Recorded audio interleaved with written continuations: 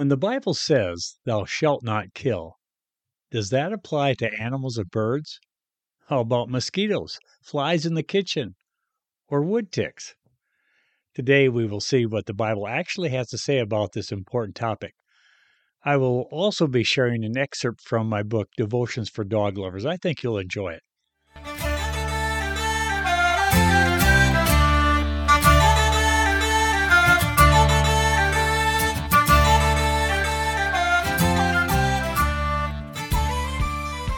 Your host has spent decades studying the Bible in the original languages. He holds degrees from the University of Wisconsin, Moody Bible Institute, Asbury Theological Seminary, and Bethel Theological Seminary. With the help of some of his friends, in 1994, Dr. Rakow founded a national volunteer ministry to hunters. He is an author, dog trainer, and speaker. Tom served as a full-time pastor for 36 years. Now here is your host, Dr. Tom Rakow.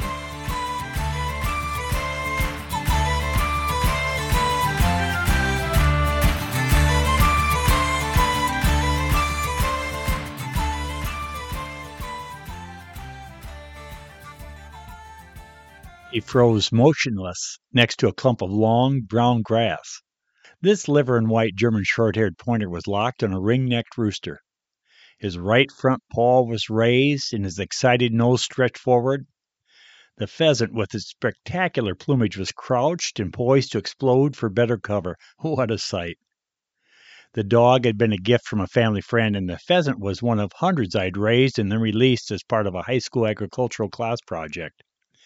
Decades later, this first observance of a dog on point still remains a magnificent memory to me.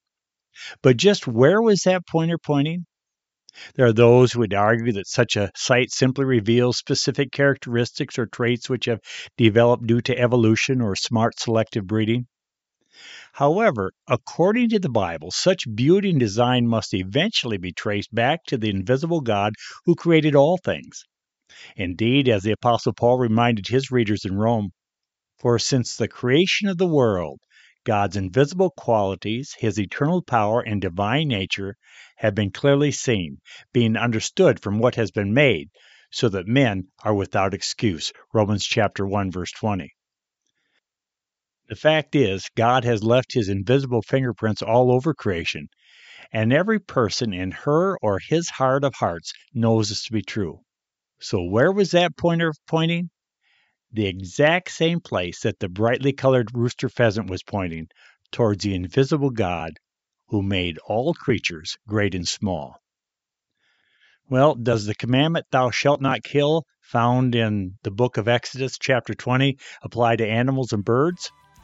When we come back, we'll see what the Bible actually says about this topic.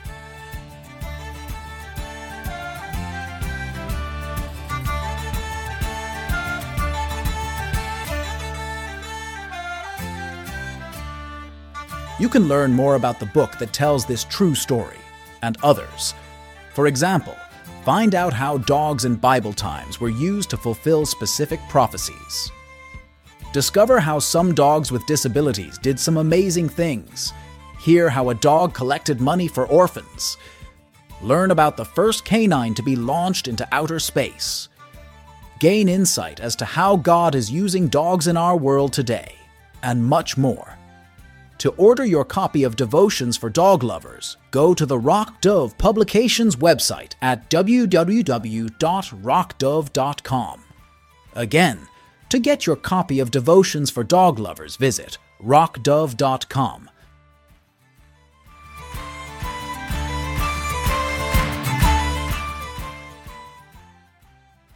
Have you ever felt guilty about killing an insect? How about an animal or bird? I received this email from a concerned anti-hunter. "I happened to stumble onto your page and find it very distressing. For some reason, Jesus and the killing of God's creatures does not seem to go hand in hand. Does the Bible not say, 'Thou shalt not kill'? May God guide you away from murder and onto the path of peace, true peace for all creation." Some time ago, one of the local television stations in the area of the country where I live devoted a significant segment of the evening news broadcast to a fanatic standing on a street corner. This member of a well-known animal rights activist group was holding a banner which stated, "Thou shalt not kill," Exodus 20, verse 13.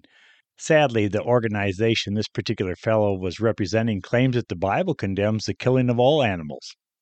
But perhaps almost as tragic as the way in which the biblical command, "Thou shalt not kill," was misused, was the manner in which a liberal theologian consulted by the television station miserably failed to address the issue.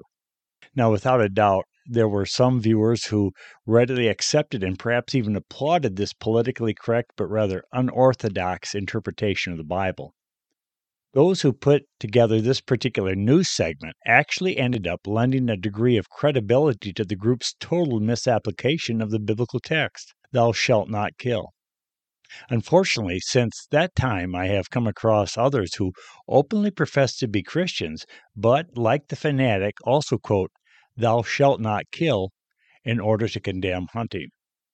Nevertheless, when we look at God's Word, and especially the Old Testament book of Exodus from where these words, "Thou shalt not kill," were quoted, we see that this is an obvious, and in some cases it would appear a purposeful, misuse of the Holy Scriptures.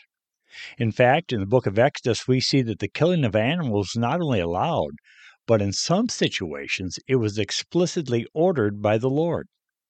You see, in the very same chapter of Exodus where we find the words, "Thou shalt not kill," we also find a specific command for animal sacrifices to be made.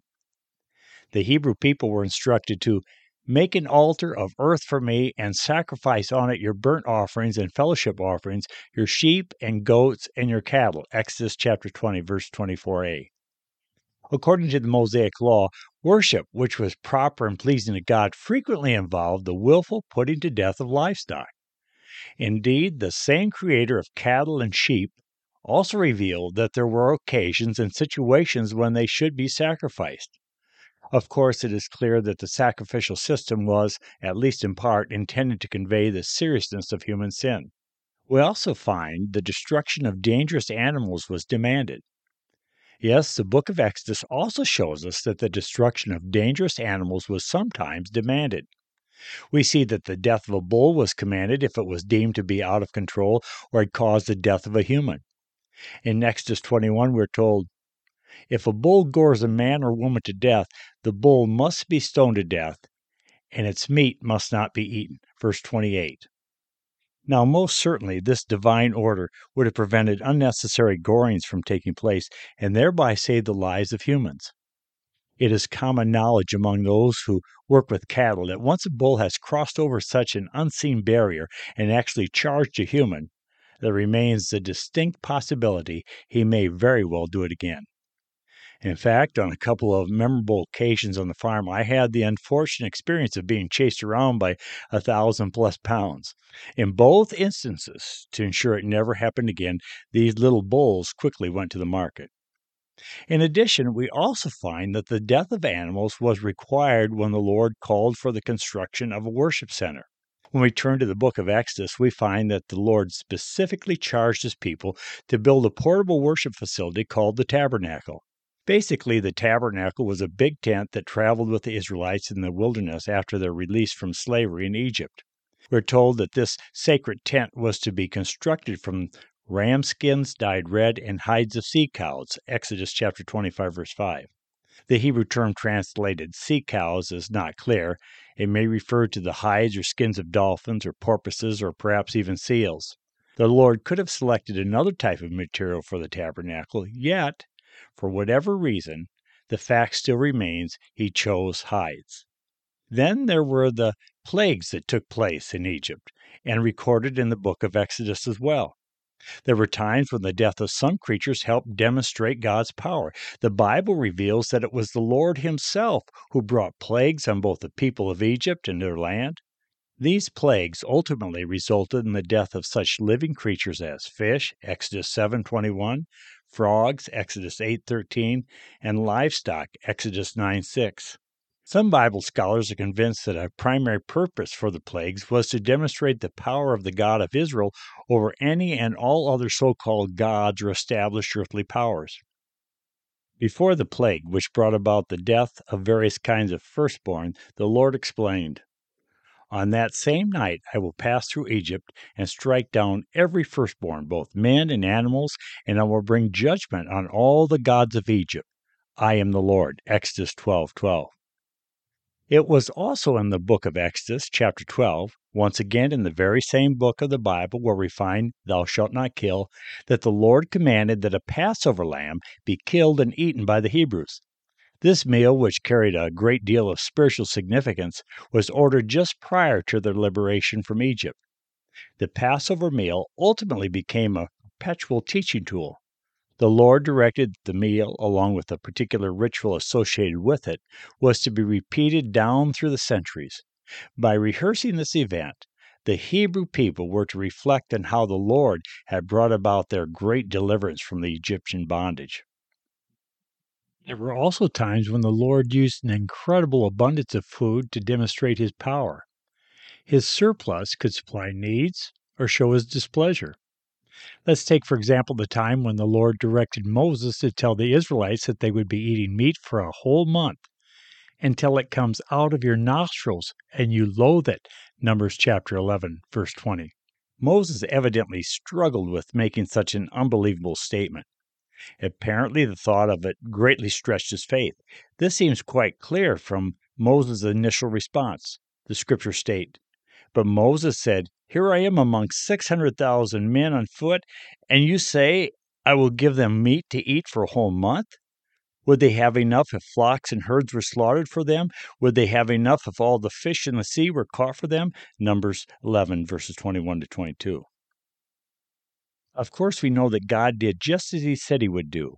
The Bible tells us that on the next day he provided plenty of quail. The scriptural record reveals, "Now a wind went out from the Lord and drove quail in from the sea. It brought them down all around the camp to about 3 feet above the ground, as far as a day's walk in any direction." Numbers chapter 11, verse 31. This massive provision of quail came to a group that asked for meat. Nevertheless, the request, which had stemmed from extremely selfish motives, ultimately required the death of a tremendous amount of wildlife. Clearly, the Lord's response in sending quail displayed his incredible power in a very convincing fashion. However, we need to remember that it also required the killing of a whole lot of quail. Many people are surprised to find that God instituted specific guidelines regarding animals and birds in the Mosaic Law.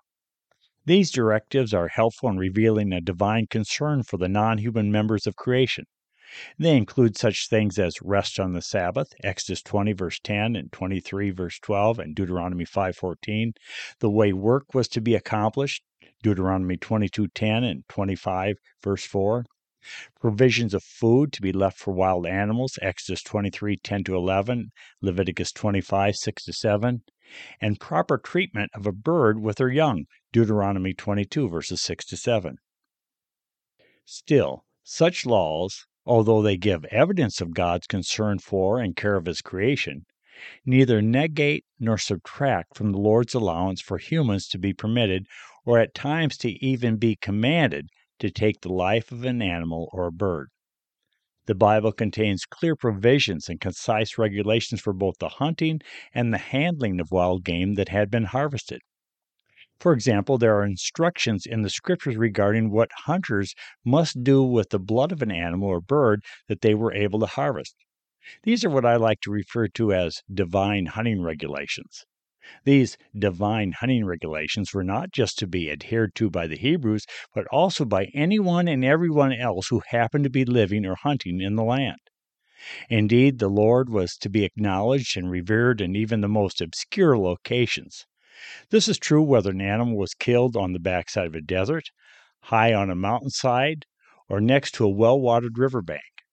In Leviticus chapter 17, verse 13, the Bible commands, "Any Israelite or any alien living among you who hunts any animal or bird that may be eaten must drain out the blood and cover it with earth." We are then told why the blood of these animals and birds needed to be drained. Because the life of every creature is its blood. That is why it said to the Israelites, "You must not eat the blood of any creature, because the life of every creature is its blood. Anyone who eats it must be cut off." Leviticus chapter 17, verse 14. The blood of animals and birds was and is to be valued. According to the Bible, blood is considered equivalent to life, and life, indeed all kinds of life, should be considered precious.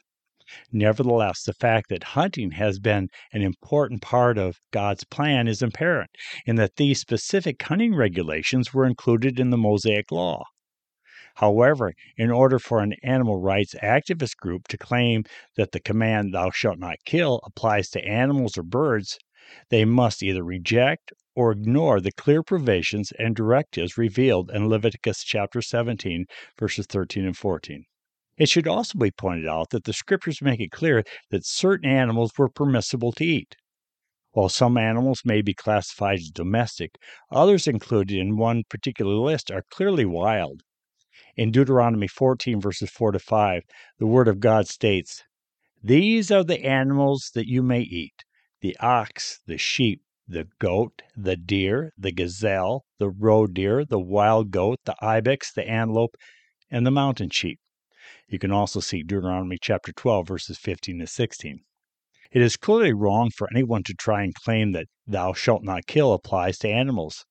Those who try to do so are either unknowingly or willfully ignorant of these and other relevant Bible passages. These portions of Scripture clearly reveal that the eating of wild game was allowed by God. Finally, when we examine the Hebrew word, which is translated "kill" by the King James Version and "murder" in the New International Version, we find that "thou shalt not kill" is obviously referring to humans and not animals.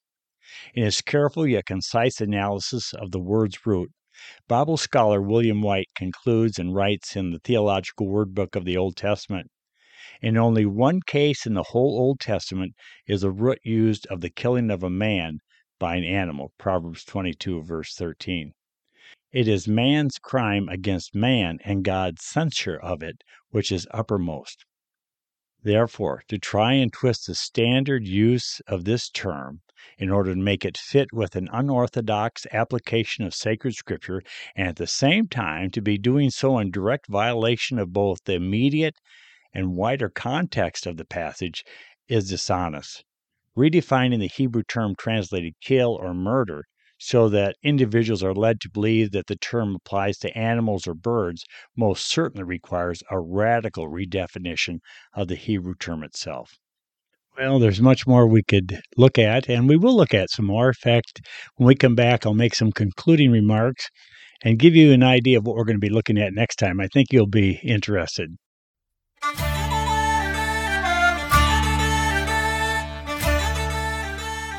Hunting Miracles, Ancient and Modern, contains true stories of how God has worked in the lives of hunters down through history. This unique work, edited by Dr. Tom Rakow, contains true stories by 9 different contributors. In Hunting Miracles, readers discover miracles that took place on hunts more than 1,000 years ago. See how God has used deer, ducks, geese, and even wood ticks to reveal His power and presence. Be encouraged by how the prayers of desperate hunters have been answered in amazing ways. To order your copy of Hunting Miracles, go to the Rock Dove Publications website at rockdove.com. Again, to get your copy of Hunting Miracles, be sure and visit rockdove.com.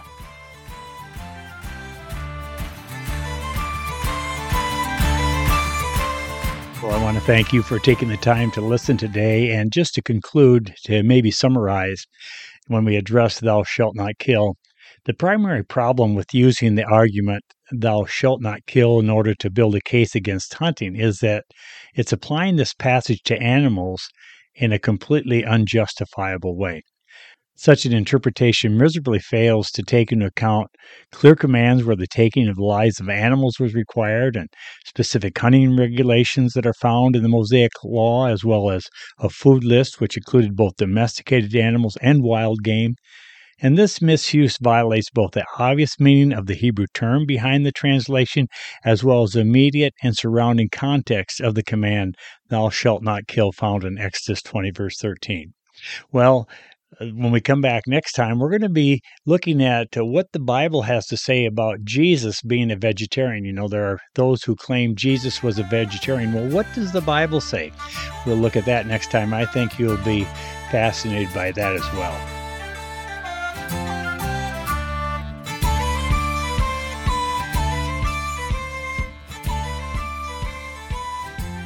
You have been listening to the Rock Dove Publications podcast with your host, Dr. Tom Rakow.